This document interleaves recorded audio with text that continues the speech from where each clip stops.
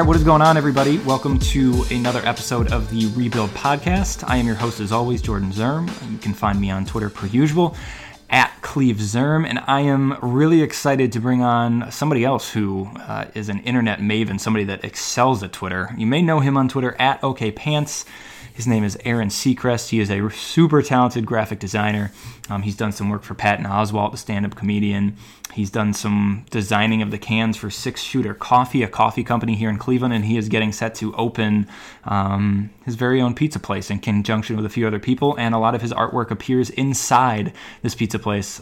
It looks really, really cool, so get excited for that. But he's also a Clevelander. He's also super passionate about the Browns, and he's also hilarious talking about the Browns on Twitter. So I thought, who else would be better to bring on the Rebuild Podcast to talk about Seth Wickersham's ESPN article that came out last week, but I feel like the ridiculousness of it about all the circus-like activities that have gone on underneath Jimmy Haslam since he took control of the Browns, including a certain hashtag that a marketing team displayed on the wall of their facility. There's just like, we can't just let this story go quietly into the night, and I brought Aaron on to talk about it. And then we also got into the Browns jerseys. They can redesign them once again in 2020, and Aaron has been a proponent of doing a lot of radical changes to the Browns jerseys, but I think you'll enjoy his thoughts on what he would do if he had a chance to design the Browns jerseys moving forward. So we get into that towards the end of our conversation.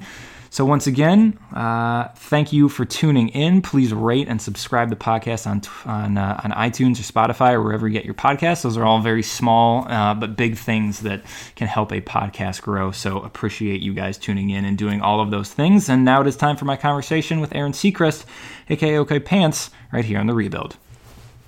All right, I am very excited to bring on my next guest. He is, some might call him an internet maven, some may call him a graphic designer. I choose to call him both of these things. You can find him on Twitter at OKPants. On a serious note, he is a very talented designer. If you ever need anything designed, logos, what have you, OKPants is your man. His real name, even though it's not as quite as cool as OK Pants, is Aaron Seacrest. Aaron, thank you for joining me here so we can roast the Browns in the way that we were always meant to do. Thank you for having me aboard to record this dream episode. I never thought 7-8-1 is where we were going to get to, but it really does feel like cannot feel my face right now. So I'm happy to be here. Thank you for having me. Yeah, you're welcome. It feels like we made it. Like, I don't even know if, the Browns need to play any more football, because I think 7-8-1 is the pinnacle, and I think that it's already the greatest that it can be. No, I mean, you listen to all these analysts talk. This is statistically, officially, analytically, quote unquote, we're back at it status. So we're officially, which is a higher level than arriving, being back at it. So we are back at it. That's just. It's etched in stone, people. It is. There's no debate about that. Super Bowl's not ready because you ain't back at it with 7-8-1. So, one of the things that came out recently, and what I wanted to talk to you about, because, look, this article, it was by ESPN Seth Wickersham, which is a hell of a name, by the way, for a writer. That's got to be a pen name. It's very Simpson-esque. Yes. Yeah, it is. He came out with this article. This was last week, and it's basically kind of detailing all the dysfunction that has gone on with the Browns since Jimmy Haslam. I mean, it happened before Jimmy Haslam, but specifically since Jimmy Haslam has taken over the team. And I feel like we have not talked about the ridiculousness of some of the things in this article enough. I think a lot of people were just like, I don't want to read anything negative about the Browns, but it's like, being a Browns fan, you have to have a sense of humor. And I read this article and loved everything about it because of how absurd some of the things that are going on are. And I feel like it kind of it came and it went. And I'm not okay. I'm not okay with that, Pants. We need to talk more about some of the things in this article that happened, and that's why you are here today, so we can do just that. Well, I'm here for you, but I will couch the whole thing with, I really wish he would have fucking put this out last year, or even on the heels of Hugh getting fired in the middle of the season, because them sort of turning things around, so to speak, took a little of the tooth out of it to me. It just was like, we're finally kind of righting the ship. But yeah, no, he it's like we all kind of were like, there was very much a tone of the whole thing of like, yeah, and okay, Browns fans knew that it was this wacky for years, but when you actually see the videotape, quote unquote, then you're like, oh, okay, all right, we can get into the hashtag DP talk and all that stuff about it, because it's pretty fascinating. Yeah, it definitely is. And that's funny too. Yeah, it's like we had heard these things, but then once you like see it in writing, you're just like, oh man, that's actually something I would have put in a movie, but it was something that actually happened with the Cleveland Browns. And I think you're right though. I mean, like the timing of it, I did think is a little in terms of like just from somebody like as a writer, like thinking about when you would want this to come out. Yeah, I wonder if he just like couldn't get all the information he needed until the end of the season. Maybe more people were willing to talk about it because they're in a better place now, the Browns. But I think you're right. Like it was a weird timing with it. But I do want to start with it kind of opened the piece, and it's almost one of my favorite things of the piece. But that was Hugh Jackson sitting in his office. John Dorsey and Jimmy Haslam walk in. They're like, "Hey man, you've been a garbage coach. We have to fire you." Not only does Hugh Jackson say why, which is incredible, but then two, they tell him, and he's like, all right, well, then get the fuck out of my office. Which to me is like, that's an incredible move to make right there. Because it's technically not your office anymore because you just got fired. But he still was like... It's the opposite. Sorry, go ahead. Hello. No, it's the opposite of you can't fire me because I quit. It's doubling down, like, slamming the door in your boss's face or something.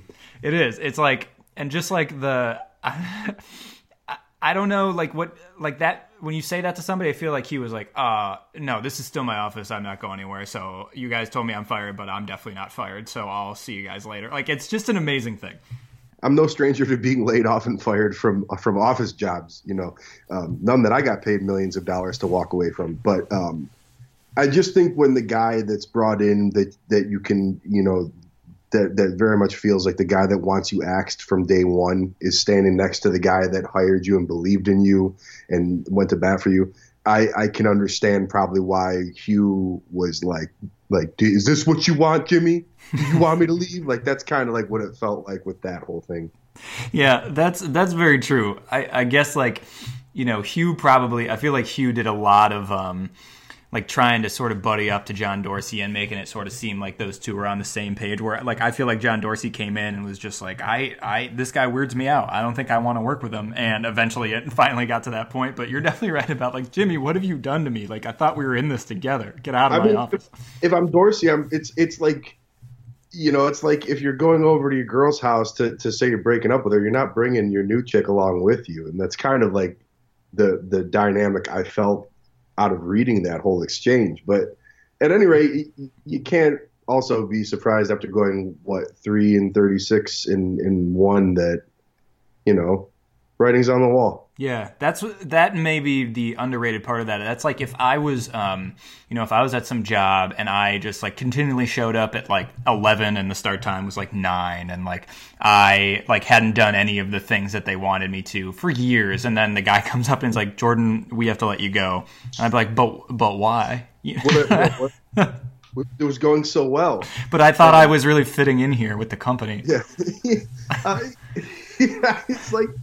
And also, you're getting paid, like, it's like, dude, you're getting millions of dollars to not have to come back. Like, you could pay me, like, you pay to Uber me home from wherever and I'll freaking leave without a tirade, really. Like, but, you can't be surprised by it. And I think that if Dorsey really had his way, that probably would have happened before the season began. But yeah. And then, what also Wickersham wrote that I felt was kind of like an odd slant to put on it was that Hugh was fired despite the Browns going to overtime in 4 of their first, yes. like 4 or 5 first 5 or 6 games. And I was like, yeah, and then they replaced him with a defensive coordinator that, they basically just said, we're going to replace this guy with literally anyone and we'll still win 7 games. So it's like a weird argument to make that I don't think it stood up very well. But I'm like, yeah, they're like Freddie Kitchens would have probably gotten him into the playoffs if they'd have just plugged him in from week 1. He probably would have. Yeah, you're right. They put an actual psychopath in as the head coach in Greg Williams, and he was just like, "All right, let's get crazy," and they ended up winning a bunch of games. Well, yeah, and what's credit where credit's due, he did a great job. For sure. There's nothing to take away from him. But all that being said, I don't think anybody in Cleveland really thought he had a chance to be the head coach of this team moving forward. But I think everybody acquitted themselves nicely when they were thrown into those interim coach and offensive coordinator positions. They did. And the last thing about this Hugh thing is, that line in there that you mentioned, despite the team going to overtime in X amount of games, that feels like, how I'm sure you've experienced this in your line of work too. Sometimes you'll just get a promo email from somebody, or I'll do an interview and it'll be for, I'll have access to the person because they're selling a product, and at the bottom they're like, if you could mention that here's the link to this product or here's the landing page, it'd be much appreciated. I feel like Hugh was secretly interviewed and he was like, can you just say in this article that we went to overtime in 3 games and we were pretty close in another one? Seth was like, yeah, all right, I guess. Sure. I mean, and I guess it does make for a more compelling story. I think you try to have to position Hugh as, give some sort of defensive argument to why he should have not been fired, I suppose. It's just there wasn't really much left after giving him 2.5 seasons a chance to keep his job, and you win 3 games. So no, there was not a lot left, and I feel like it shouldn't have come as any of a surprise. We will move on to another point that I thought was fairly hilarious. So this is a few years before Dorsey and Hugh. And this is actually pretty early on in Jimmy Haslam's tenure, where he had hired Joe Banner and Mike Lombardi on sort of a recommendation from the league to help kind of Jimmy Haslam find his way in those first couple of years as an owner. So it's not going great, and Jimmy decides he wants to fire Joe Banner, and he does it by he invites Joe Banner to dinner. So he's like, hey man, been a tough week, let's get a bite to eat at a restaurant with the gang later. Joe Banner's like, cool, I love that, I love group dinners, let's do that. Jimmy Haslam goes to meet him before the dinner and is like, let's just hang in your office for a half hour, man. Let's catch up. What's been going on with you before we hit the big group? You know how it goes. Joe Banner's like, all right, great. They talk for a half hour, and Joe Banner's like, okay, I'm really hungry, though. Can we go to dinner? And Jimmy Haslam is like, no, because I'm firing you. And then still leaves and goes to the dinner that was set up with a bunch of Browns executives anyway. That, to me, that's a power move right there. That was maybe one of the ultimate Jimmy Haslam power moves. That's not even a power move. That's just if I'm watching The Sopranos and Tony invites someone to sit in private before they go to dinner, I go, don't go in there because you're going to get a bullet to the back of your head. That's a great point. Every mafia movie you've ever seen, if you're planning on going somewhere and they say, let's just take a second to talk real quick, you're getting off. So, using the real life parallels, you're going to get fired. Why in the world have you ever gone out to eat with anybody where you take a half hour to have a conversation before you go anywhere? Girlfriends, associates, work friends, whatever. It doesn't, makes me feel better about my social dynamics that I employ in professional and personal life, I suppose. Yes, most definitely. Yeah, that's I imagine Joe Banner being like, all right, can we leave my office? And Jimmy's just at the door, slowly closing it. Not yet. I had a couple more things I wanted to catch up on. And you're just like, what? Can we please leave my office? This is getting weird. It's very Michael Scott-like. Which is ironic because they did the Office parody video at the beginning of the season, but that Office apparently really did operate like Dunder Mifflin for a really long time. Yeah, it all comes full circle. Another thing, there's so many things, but another thing. In Brown season, there's always so many other things. It's a great way to describe every Brown season. It's man, there were a lot of things. Jimmy Haslam didn't want to draft Teddy Bridgewater, who came out in the same draft as Johnny Manziel. And there was this part in Seth's article about there's a group of guys in the front office that wanted to wait to the second round and grab Teddy Bridgewater. Now, Teddy went the last pick of the 2014 draft, so they probably wouldn't have gotten to select him. But Jimmy Haslam already had his mind made up because he shook. He was the last pick in the first round? Yeah, he was. Okay. But Jimmy Haslam had his mind made up because he shook Teddy Bridgewater's hand, didn't like the handshake, so he was like, we're not doing it. That one to me is, I'm sure there's like more to that story that maybe wasn't included in the article, but I choose to believe that based off of one handshake, Jimmy Haslam was like, don't like his character, and was like, just done with it. I think, again, it's like a very Michael Scott-like reaction where like, you're trying very hard to appear to have some sort of tact or read on people, so you pick the oddest possible angle to take, which yields the most bizarre reaction. So you have dozens of people in place to sort of scout these people and grade these athletes out, and then with one handshake, I just don't like the cut of this guy's jib, I just got to tell you. Yeah, like one handshake, and he's like walks back into his office and just like rips the scouting report in half, and is like, "No." Like I don't know an ounce of what goes into the work of scouting a player, let alone like a high level draft prospect. But I just imagine there had to be a handful of dudes, literally just like sadly dragging all the files they built on Teddy Bridgewater to the trash, sighing, just defeat in their eyes. But that was the same year that the homeless guy told him to pick Johnny Manziel, right? It was one and the same, yes. How are you going to compete with a homeless dude telling you when you got an entire office full of people you're paying to tell you who to pick? But no. Yeah, I've hung out with people in Cleveland. And it's hard to argue a lot of the logic there. they're really persuading, and I get it. They're very convincing. But yeah, I imagine there was like some intern on the scouting staff who just like really wants to get a job, like some low level job with the Brown scouting staff that just like spent 48 hours awake working on this Teddy Bridgewater report, and then he finds out that because of his handshake, like all his work is just in the trash. And I wonder where that guy is now, and I feel for that guy. Yeah, I mean that kind of transitions into like the since the 99, like the quote unquote new Browns, I've found so many parallels to my own career in having jobs in just bad work cultures and working with people that weren't qualified to tell you how to do your job and stuff. And that was the one where I was like, if I've ever related more to a scouting department after spending days and weeks putting together design pitches only to have an exec walk in the room halfway through my pitch and just go, I don't like that color blue. And then just leave. And that's just like some entire pitch. It's just the same type of – there's just a lot of things I've learned how not to do by watching the Browns and following them for as long as I have.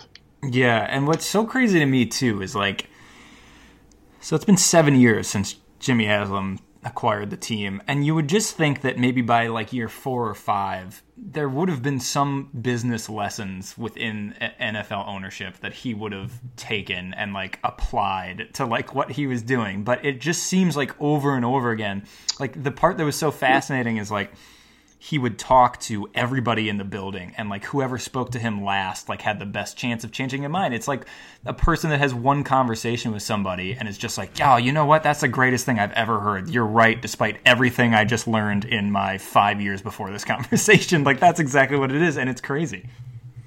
Yeah, I think also like if you're like a billionaire and you buy this business and it doesn't really you buy this team and it doesn't really have any effect on your bottom line, like your wealth. A lot of these men and women own these teams because they're like yachts or like anything like a fancy estate where it's just you own it because only so many people can own them.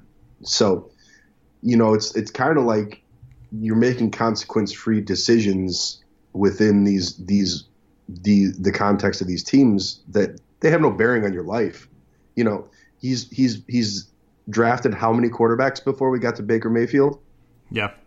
It doesn't affect his bank account 1 cent. It's just sort of like playing real life fantasy football, but you own one of 32 teams in the world that only there's 32 people that own these teams. So, he was bound to strike gold after 30 whacks at it with quarterbacks and coaches, I suppose. But yeah, it's not like if I make a wrong move, hey, you got to move in with your parents next month because you just, it's like it's a fantasy. It's a fantasy world.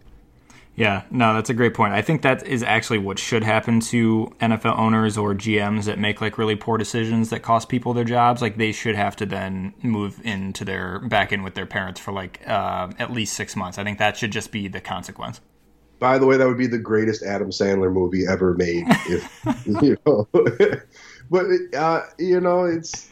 I believe that Jimmy Haslam's a competitive guy. I believe that he doesn't like continually having these decisions blow up in his face, but at the same time, same with Hugh, when you go home at night and you know that your grandkids' college money is stashed aside, how bad can it really weigh on you? Like these are wealthy people.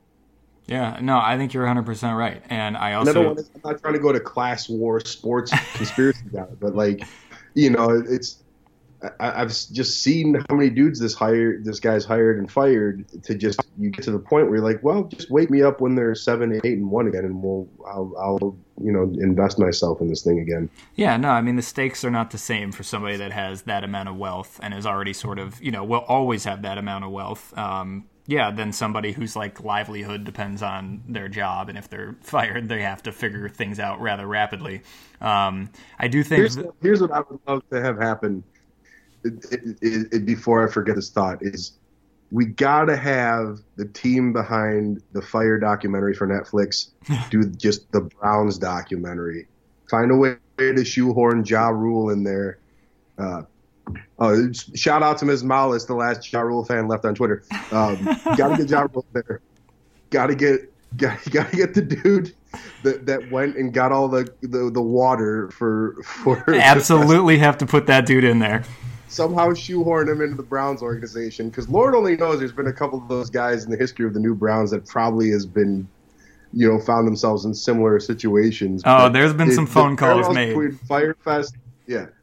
Fire Festival, the Browns were the Fire Festival of sports for many a years.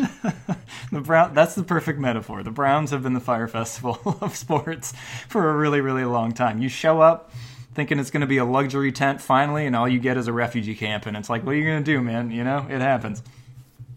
Well, I mean, like the Fire Festival, plenty of people end up drunk, no matter how terrible the Sundays go. It's, at least people get drunk at the end of all of it. But I just kept watching that documentary, and then I read I think the Wickersham story came out around that time. I saw the week I saw that documentary. I go, who else is not seeing the Venn diagram of these two things overlap perfectly? Yeah, that's the parallels are there. Like, despite so many people trying to be like, hey, Firefest, here's a picture of where it is. It's on just a construction site. It's none of this is real. And you're right. Like, a bunch of people were still like, nah, I think I'm still gonna get on the flight and go. Like, that's what Browns games have been. Like, despite here's the evidence of how bad they're gonna be and how dysfunctional everything is. People are like, well, I still would like to go to the Muni lot and then go to the game, so I'm gonna do that. They're like, you're telling me I can get up at 6 a.m. and be drinking warm beer right on the 20-degree cold lake by 7 a.m. and then watch 4 hours of truly terrible football and then probably get into 1 to 3 fist fights on my way out of the stadium? How much again? Here, $200. Here's $350. Yeah, here's more than what the price is. I just want to give you more because that sounds like the best thing. Can you promise me my girlfriend will dump me by halftime too? Okay, yes. Sign me up. Oh, my God. All right, let's take a brief break from the conversation to talk about one of the Rebuild sponsors. That's MyPillow. Like the rest of us, you probably made a New Year's resolution. If you're planning to eat better, exercise more, be more patient, kinder, or whatever it is, it all starts with a good night's rest. So go to MyPillow.com, click on the 4-pack special, and enter my promo code COZY, and you'll get 2 premium MyPillows and 2 Go Anywhere pillows. It's amazing what a difference a great pillow makes. So if you go to MyPillow.com right now and click on their 4-pack, shipping is absolutely free. That's right, there is no shipping cost for you. And don't forget about their 60-day money-back guarantee. There's nothing better than the gift of restorative sleep. So go to MyPillow.com, click on the 4-pack special, and use my code COZY to get 2 premium MyPillows and 2 Go Anywhere pillows. That is mypillow.com, or you can call 1-800-966-1472. And remember, my promo code can be used for any offer on mypillow.com. Once again, that's promo code COZY. I think that transitions beautifully into the final and most absurd part of the article, which was, I think it's just going to be infamously known as hashtag DP. There's a lot of ways to look at this, and a lot of questions that immediately come to mind. But I want to, Pants, I want to start here. I need to know who the person on the marketing team was that was like, I want to see what people are saying about the dog pound on Twitter. And definitely everybody, when they talk about the dog pound, clearly hashtags it DP. Like, I want to start there because I need to understand this line of thinking that most definitely fans are, one, using hashtags in all their tweets about the Browns, but then two, referring to the dog pound as hashtag DP. Let's unpack that. Yeah, like, number one, the dog pound is clearly spelled DAWGPOUND. Yes. It's not even spelled like the normal word dog. Okay? So this is clearly not a person that's from Cleveland or a fan of football at all. This is like a design-oriented person that overthought this 22 steps immediately, and then apparently has never watched adult content a day, or been on the internet apparently a day in their life, because I spent a good hour trying to think of funnier hashtags to replace the dog pound with, and all I came up was welcome to the brown hole. Like, that was the only thing I got. You couldn't, I spent a good amount of time that I could be like working or making money, and I really tried very hard to come up with something better than DP, and I couldn't. It's a masterpiece of a comic masterpiece, and I can only imagine the site of how big is that marketing room? Yeah. Do you know? Like, is it like one of those super teched out, like super white, war room looking places with like the big whiteboards and stuff? Yeah, I think like what I sort of imagine, because I've seen, they like redid all the offices in Berea a few years ago, and so like they're big white walls everywhere, and I imagine like just like people kind of in their cubicles like on this one floor, and like I would love to know who first looked up at the wall, because I imagine not all these guys are paying attention, because this is probably just like, we're just gonna put all our mentions and all the people tweeting about the Browns like on the wall, so you can just kind of glance at it, see how people are interacting with the team on social media. So, I feel like it was maybe it had been up for a little while, and then all of a sudden that person was like, today's the day we see what people are saying about the dog pound, so let me just put in hashtag DP. I would love to know the first person that saw it, and like their initial reaction.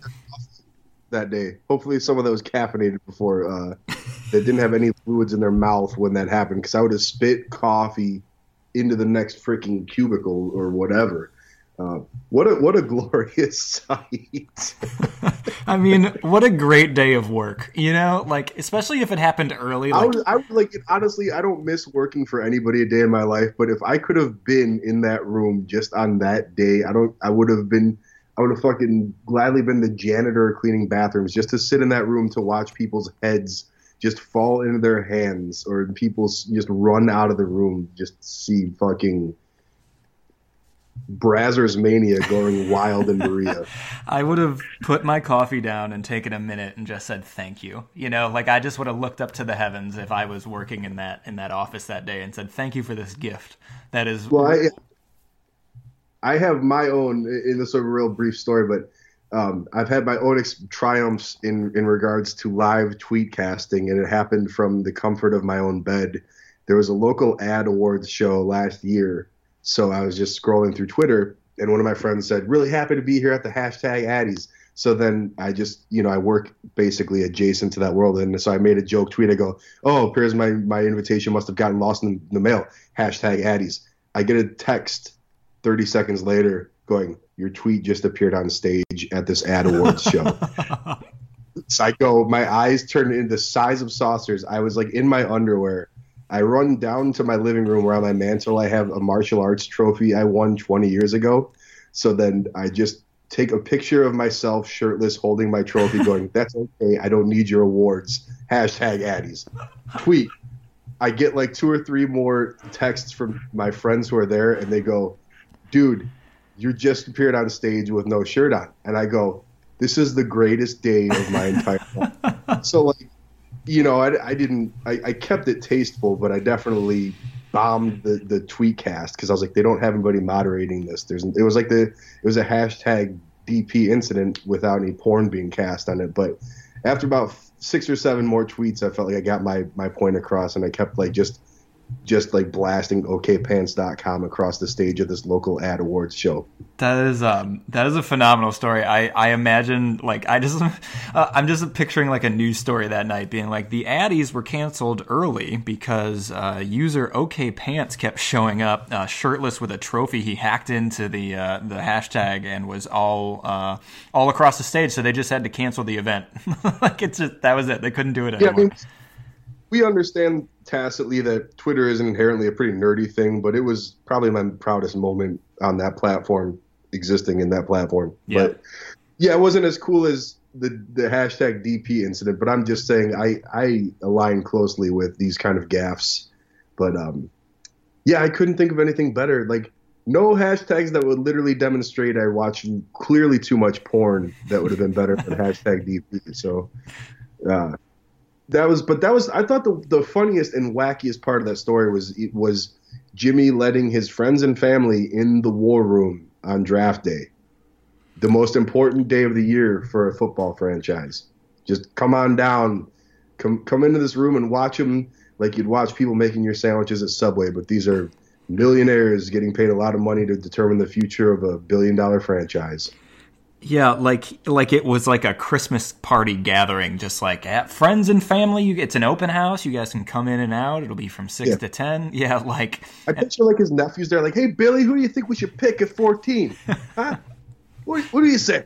Nah, Ray, shut up, Ray. We're gonna draft who Billy wants. Yeah, and that's just like the vibe it very much had. Yeah, for sure. Like, Billy, why don't you write down the name of who you want to draft, slide it to Ray, and Ray, I'm 100% serious you will draft this person. And Ray's just like sweating and like just miserable and just like it actually. This story made me feel somewhat bad for Ray Farmer, a person I sort of loathed because I thought he was terrible at his job. But then like I read this and was just like, oh my God, man, I'm so sorry. Yeah, you kind of feel bad for a guy who's terrible at a job he didn't even interview or want in the first place. Was just given, yeah. Like, what are you going to say if he goes, well, Ray, you're the GM of the Cleveland Browns. Like, you don't say, no thanks? Like, right. You just, okay. Like, I didn't even know this was something I was supposed to want, but all right. Like, sir, do you know what I do right now? Like, I'm the janitor, and it's like I don't. Nope, you're the GM now, sir. I see something in your eyes, Ray. I see it. You got it. Oh my goodness! But I don't even like my war room is literally just a desk with like 3 monitors on it that I sit in my underwear and draw like hot dogs with arms and legs on them. Mm-hmm. I won't even let anybody sit in my war room. And, like, I don't, like, the Browns probably spent more on catering for draft day than they do that I make in a year, and I'm not letting anybody in my war room. It's wild. And that it's such like I don't even know if arrogant is the right word, but it's just such like the sort of like out of touch thing that this billionaire owner would do. Just like, yeah, I'm going to have everybody can come in and it won't affect or distract anybody in this room at all. And you just imagine like all the employees be like, come on, like, dude, like what? Just look around. Like, is this the atmosphere you want to have in here? And I don't think it's a coincidence that is probably the most devastating draft the Browns have had in maybe their entire history was that exact draft. In basically, they have all their drafts have been trash since 99, and that was the worst. I think that was bar none the worst. I agree. Can you imagine John Dorsey just being cool with Jimmy, like just beelining a bunch of like people he's never seen before into a war room? It's a culmination of, that dude probably spending 10 to 12 months of his life, getting 2 hours of sleep a night, building this freaking, all these plans and all these contingency plans. And then there's just, who the fuck are these people? Like, what are we doing? Yeah. And I think that's one of the John Dorsey's, aside from, he seems to be good at evaluating talent and seems to be good at sort of building a team. But I think also he has told Jimmy to, like, look, man, I've been doing this a long time. I know what I'm doing, and I'm really going to need you to take a step back and, like, let me run these things. And I think, like, for the first time, at least for the time being, it seems like Jimmy Haslam has, like, for once, like, put his hands up and been like, all right, like, you do your thing. We're not going to have 100 people in the draft room. We're not going to do this and that. Like, if there's an underrated quality of this John Dorsey hire, I feel like it very much is John Dorsey being like, don't you dare do any of this stuff anymore, because, like, I'm not going to be able to work under those conditions. I'm sure. Well, I mean, here's the thing. Where do you go if you fire Sashi Brown and you don't have this guy in place? I think Jimmy realized he was at the end of his rope in trying to find legitimate football people or legitimate professionals to make these decisions. So, Jimmy's honestly so close to this team gets in the playoffs next year, regardless of what happens. And a lot of this stuff just goes so far into, like, history that we don't discuss. It may as well have happened in the 40s with, if they can just string together a fucking season of winning football, none of this matters. Forget about the Super Bowl. That's just winning season. And it just makes Jimmy look like so much more of a credible owner. Whether you agree with it or not, or whether you think he deserves to be perceived that way, it's just the reality of it as he begins to become an actual owner in the NFL that's looked at in a different light. Yeah, no, you're very right. Like, I feel like I think he knows that. I think he knows that, like, some semblance of a winning season, which, like, I feel like he feels, and a lot of fans feel, was, the second half of this season was a success, and now you're in a position to really put together a really good team. And yeah, all of your past mistakes, all of your hashtags, all of your dinner parties, all of these things will be forgotten and not talked about anymore. Although hashtag DP might always be talked about, but all that stuff will just sort of fade away. And I guess that sort of brings me to the last thing I wanted to talk to you about, because we mentioned that the Browns are in a better place, and things are really starting to turn around, and we could experience a successful and fun Brown season, not only, like, for 1 year but for multiple years. But a thing that sort of keeps dragging them down, along with all the other things that have been the redesign of their uniforms, which happened a few years ago, and have were just a complete disaster. I am still remain confused as to what the people at Nike were attempting to do with the redesign, but they have already sort of hinted that it's not this coming season. I believe it's the season after. So I think 2020 they can. Yeah, is it 2020? Yeah, that's the first year they're eligible to redesign again. So that is that's going to be here before we know it. And so, Pants, obviously yourself as a graphic designer and somebody, you've been vocal about this on Twitter as well, that you would just totally rebrand the name, the jerseys, all of that stuff. But if you were at Nike and, like, the Browns contingent came back and was like, we're going to give you guys another shot because things didn't go super well last time, what is in a nutshell, like, what would you do, or what is your pitch to Jimmy Haslam, to John Dorsey, to the people working on the marketing side of, like, what would you do with those unis if you could just design them the way you wanted? Well, first off, the Browns were so bad on the heels of that 0-16 season. I publicly campaigned just to rename and rebrand the whole team, blow the whole thing up. Yes. Because I really felt there was nothing you could do at that point than wash the stink of this franchise off with brand new uniforms, new everything. But in somehow, through the grace of John Dorsey, they appear to turn things around. So the reality is they will always be the Cleveland Browns, and there's really, that's the world we live in. So if I do firmly believe you've already seen the updated Browns uniforms for 2020. You saw them 3 times this season.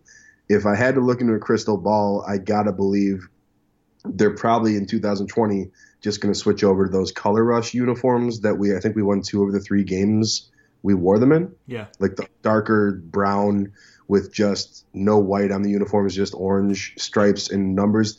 There's really nothing else you can do from a design standpoint with this team, this team's so steeped in simplicity and tradition, and you're not putting anything on the helmets as much as I would love to do that. So if I was at Nike and I had a meeting with, John Dorsey and Jimmy and whoever was in marketing, I would say, here's your Color Rush uniforms, all brown. Here's your Color Rush uniforms, all white with orange, lead numbers and stripes, no brown. And here's your all orange with just brown, no white. And the helmets stay the helmets. But that to me made the most sense. It's as close to a uniform the Browns have worn that I would actually buy a jersey of. So in my estimation, that is what you would do. Being given 30 seconds to answer this. Yes, this is a larger conversation, but right. In discussing design over the airwaves, obviously you lose a lot, and it's almost boring to talk about. But had the Browns revealed those uniforms back in 2015, and they went 10-6, or they were perennial winners in it, we would not be complaining about this, and it would we would live with it. But winning and losing definitely begins to weigh on the look of these things, as weird and superstitious as that sounds. But those Color Rush uniforms, honest to God, I think look sharp. They're a way to sort of reel it back to what the old uniforms look like, with, sort of stepping it forward in time a little bit.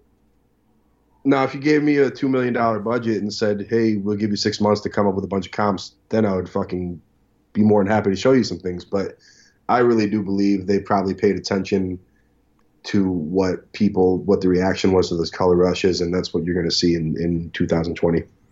Yeah, that's a really interesting point. I think you're probably right. I also think the potential of the all white Color Rush would look pretty smooth too. I just was picturing it in my mind as you were talking about it, and I think that would look really good as well. And I just wish the Browns would stop being cowards and wear all orange with any uniform. They just won't do it. They refuse to do it, and it upsets me. And I hope that changes in 2020.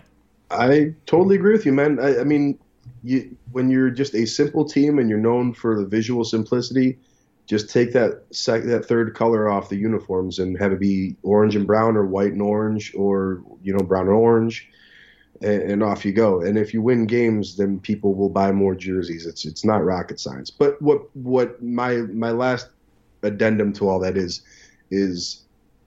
the uniforms are terrible, not through fault of Nike. Nike can only do so much. It's the people in Berea that sign off on what the uniforms look like. So true. I'm always reticent to ever critique designs publicly, especially because you don't know what went on.